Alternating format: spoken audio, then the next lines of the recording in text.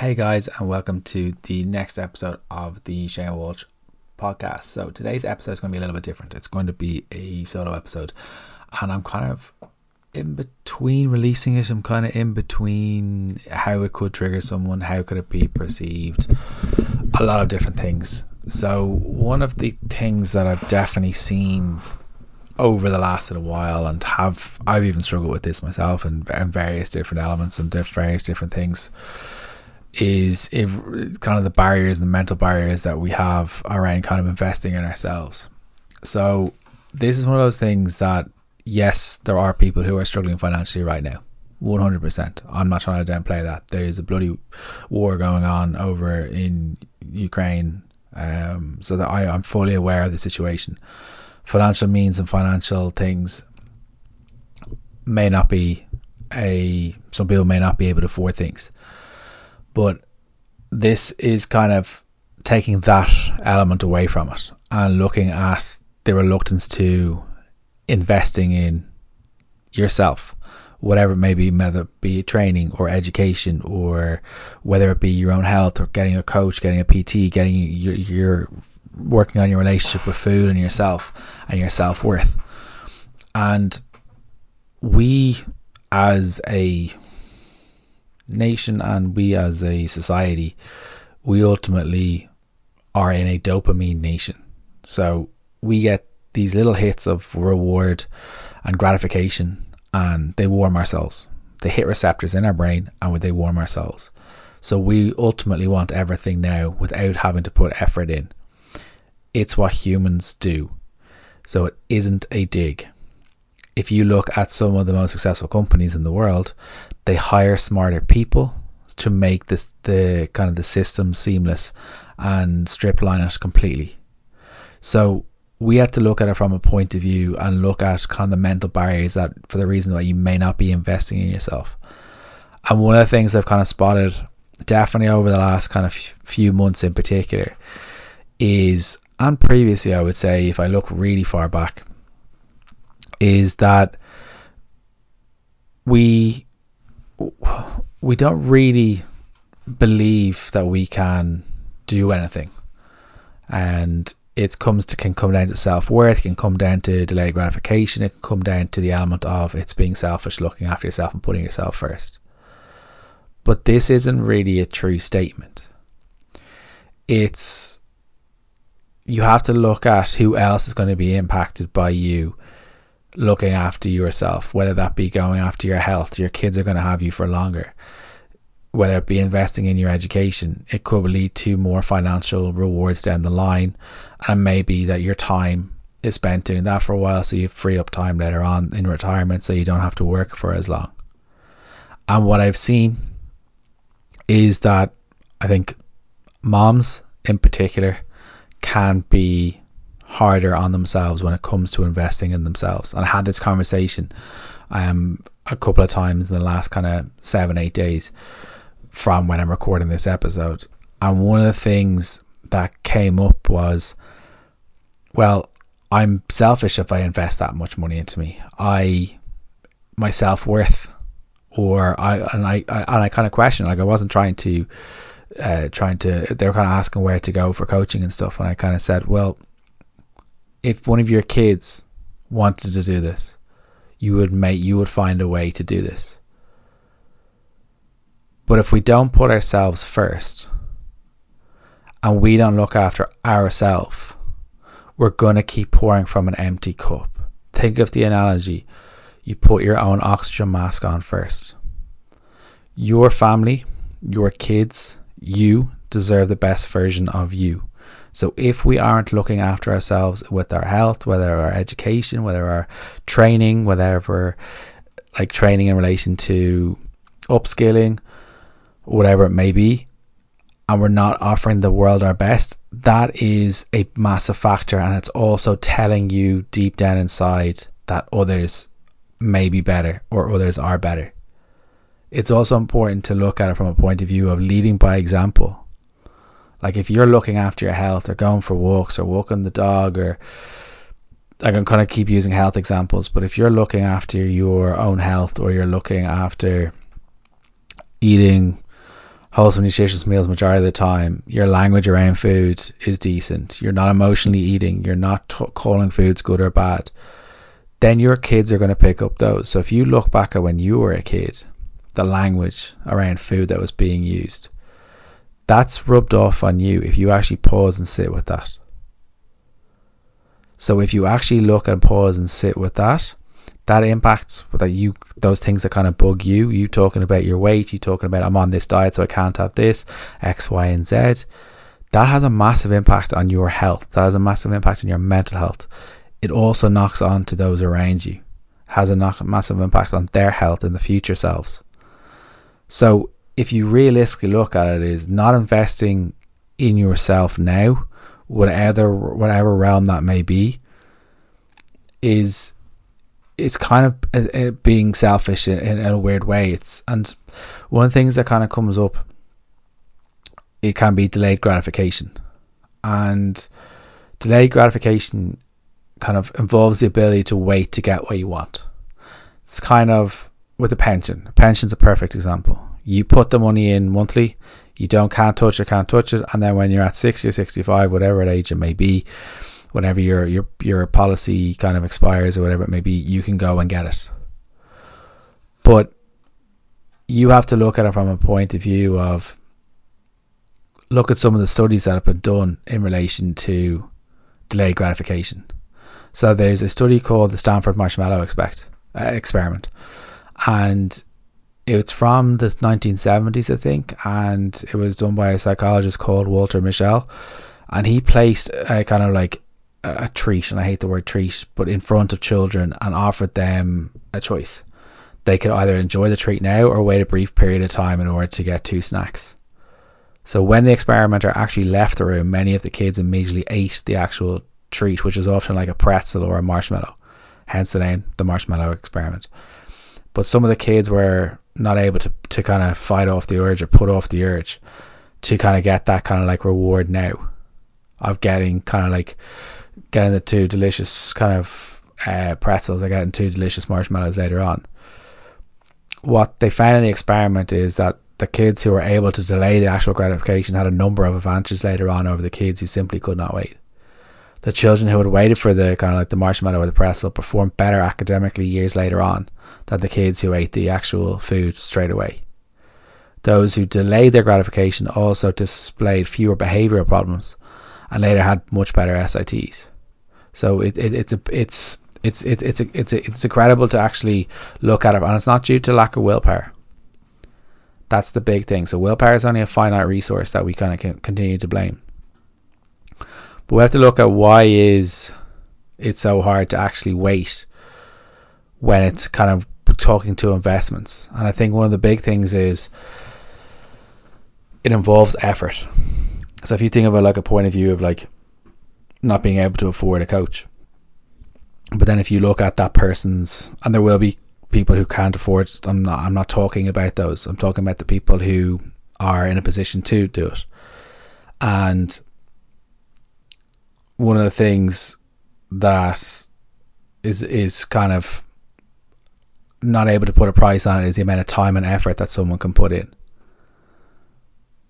If we go and buy a holiday, or if we go and buy a car, or if we go and buy the brand new clothes or brand new iPad or PlayStation or new shoes or runners or whatever is out there in the market at the minute, there's no actual effort from us. We don't have to put time into those. That's a really, really hard thing to kind of bring in, because you actually have to go and make the effort. And if you look back at the other times that you potentially tried to lose weight and you struggle to do it, or you haven't succeeded in whatever that may be, and you've gone to certain slim clubs, so you've gone on fad diets or yo-yo dieted, a lot of those things are built on people failing. The statistics would show that. But you also have to look at it from a point of view of, have you let your self-worth speak up? Have you actually put the effort into those? And maybe you have, maybe you haven't. Have you gone full restriction mode and taken out all the foods that you've enjoyed? Have you done the workouts or the walks? Maybe you have, maybe you haven't.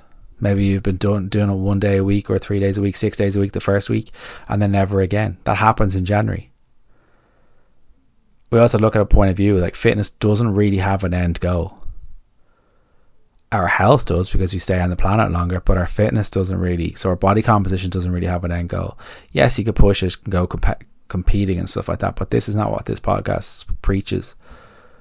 If someone wants to compete, wish you all the best, but make sure you're being looked after your show and you are reverse dieting the correct way. But we have to look at it from a point of view of like why we should be investing in your self-worth. So when we actually think of like an investment, we tend to gravitate towards the more financial ones that are out there. The money we spend to kind of actually further an aspect of life or business is what generally what it comes down to. But if you think about it, like investments can come in many forms, and one can be your financial wellness or your personal well-being. But you need to look at it from a point of view of investing in your self-worth is an investment in your financial worth. So when your self-worth is low, it tends to be reflected in your bank balance. In terms of pricing alone, self-worth has a profound impact as you tend to lowball your prices, undercharge and undercut when you have a poor or less than realistic of your own value. So there's a big thing that, and that's kind of from a businessy side of point of view. Like when someone's in a business, they tend, and PTs are amazing for this, and this was a big thing for me, and I'm only talking from my own personal experience, as I can only ever talk from my own personal experience, that when we're putting a price on something, we're limiting our own ability. We don't get to decide the price. The customer decides the price. Look at Beamer, look at Mercedes, look at Ferrari. They don't ultimately decide the price.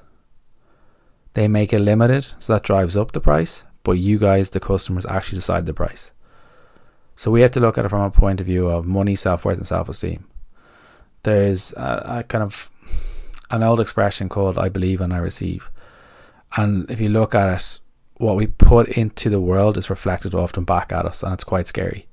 When we believe we're unworthy, people and situations reflect this, treating us and ultimately treating us in the manner we believe and we deserve. So their actions perpetuate our actions and lower our self-worth further. So the world continues to reflect this negative impression we have of ourselves, constantly reinforcing and kind of like diminishing it. So people and situations are reshaped by positive attitudes. This also reinforces our beliefs because these beliefs are positive. The self-perpetuating cycle of reinforcement works to consistently raise our self-worth. So if you are getting feedback from your kids that you are, Mom, Dad, you're doing really well, like it's great to see you in the gym, can I go for a run with you? We actually begin to actively pursue ways to build your health in a way that isn't linked to a bank balance and linked more to your actual health. We also have to look at it from a point from the other approaches that you've tried. Some people can portray, I'm not willing to put the work in onto a price when they hear something because they have to put effort in. And that's okay. But you have to realize it's not down to the price. It's down to the amount of time and effort that you're unwilling to put into your health. And that's going to sound harsh and that's going to trigger someone. And when it triggers someone, it's generally working. I'm talking on this podcast hoping I'm going to trigger someone. And what I mean by that is any episode that you ever listen to, we can be quite harsh in what we say. We can be quite forthright with what we say. But our ultimate aim is for you guys to latch onto something that we say, that it hits home and it resonates with you. But if you don't invest now in yourself, it could cost more later. So the example of that would be Slimming World, the likes of Slimming Clubs, the likes of fad diets. You're putting more and more effort into those. You're giving them the money, whatever it is. But if you invest in yourself now with a half decent coach or a decent coach, you could end up saving yourself, if you're willing to put the effort in, that is, by the way. And what I mean by effort isn't go full keto. It means, are you willing to get uncomfortable with things and understand why potentially emotional eating is happening if emotional eating is your thing? Are you willing to, if you want to build glutes or build quads, are you willing to push yourself in the gym?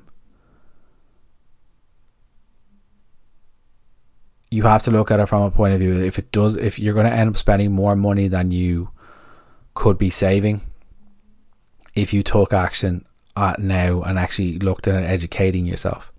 Prime example of this is with college. So if you went to do a master's in, say, Smurfit in UCD, it could cost 10 grand, say, for example.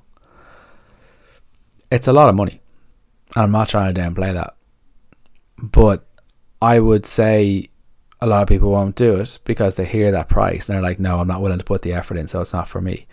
But then if you look at it from another point of view of, well, I'm going to go and buy a car, I'm going to go get a boob job, I'm going to go buy a load of designer shoes and handbags or suits or a holiday, whatever it may be, because there's no effort involved.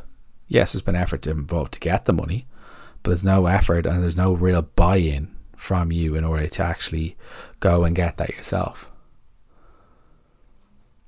So we have to look at it from a point of view of fear can also be a massive driver, and fear is false evidence appearing real. And self-sabotage, one of the main elements is fear of succeeding. But you have to ask yourself, well, what if fear wasn't there? What would you do? So say the finances are there, because if you look at it, you can afford nights out, you can afford meals out, you can afford clothes, you can afford the shoes, you can afford all these things for your kids and stuff like that. So the money is there. That's who this episode is talking to. So remove that element. But if fear is talking and talking to you right now, feel the fear. Fear is one of the things that every single one of us has in common.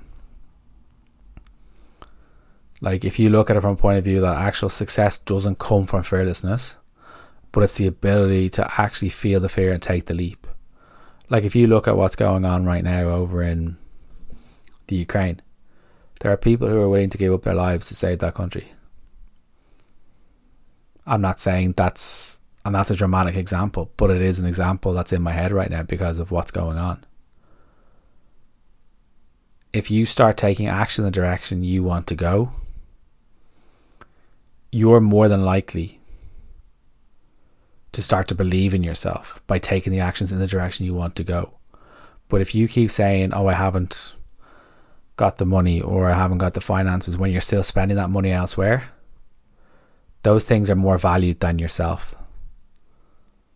It's selfish not looking after yourself. You need to separate your self-worth from your perceptions of failure, and this is vital to becoming successful in whatever aspect of you want to do, as the two are kind of overlapped and two are linked. You're always going to feel too afraid to act, and you will never achieve that fearless state. You need to get out of your comfort zone. Start with going to the gym, start with going to the walk, but start. See what happens. Even if it goes horribly wrong, the worst thing you'll do is potentially fall off a treadmill. And I've seen that happen with a new starter in the gym when I worked in face-to-face. That wasn't one of my clients, but they came on the gym and they got caught in, and they kind of ramped up the machine too quickly. And that person could easily never come in ever again. It was on camera, everything. And where the gym was, the layout of the gym, it could have easily hidden and never come back again. But you know what? They were in the next day. Ask for a little bit more guidance, ask for a little bit more help, and let that ego at the door.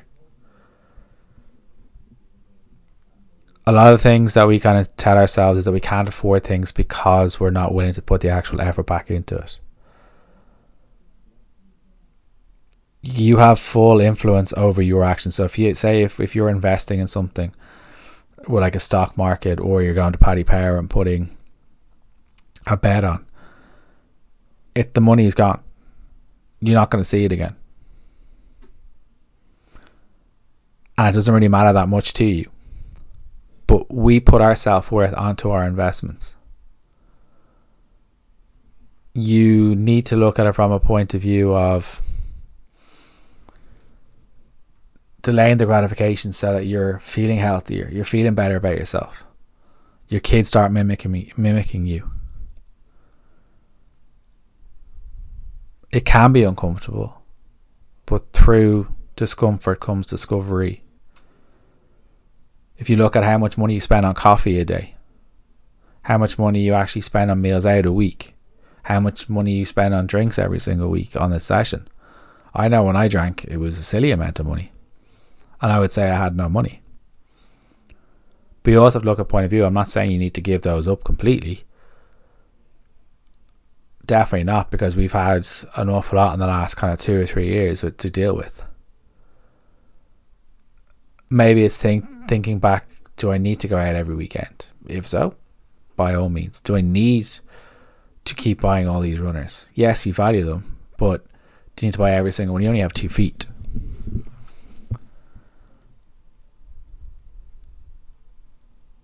Like, we have to look at it from a point of view. If you cut back on your coffee expenditure and actually bought the machine in, or brought the machine into your house, and it's what, €179 or something for one of the coffee machines, but you're willing to spend €3 a day, 21k a week, multiply that by 4, multiply that by 12, like, that's a hell of a lot of money over time. On average, I think it's around £2,000 the amount of money people will spend in the UK on coffee, but they won't put the money into their health or their fitness or looking after themselves. A lot of people do have the finances, a lot of people do have the means, and that's who this is aimed at. Don't let your self-worth impact things. Don't you let yourself be so selfish that your kids, your family don't get the best version of you. It can be scary, but if you want to look at be on your deathbed at 90 years of age or whatever it is, knowing that you did everything that you could, or I wish I looked after myself, my health a little bit more. I wish I worked on my relationship with food. I wish I worked on my self-esteem. I wish I worked on my relationship with myself. I think if you get a decent coach or work on going to get investing in therapy or whatever it may be, it genuinely can change your life. But it takes that whole thing of action starts with you. You own your actions. And that's a massive thing that we need to look at. Everyone wins when you start to look after yourself. So hopefully the barriers to investing in yourself is kind of hit home. I hope it has. Hope it hasn't triggered anyone too badly. But this is aimed at people who have the financial means, whatever that financial mean is. But it's about looking at, like, when people, I remember having a conversation with a mentor, and he was like, well, how much money you spend a day, or how much money you spend in a week? Couldn't tell. And he was like, well, how do you know you can't afford it?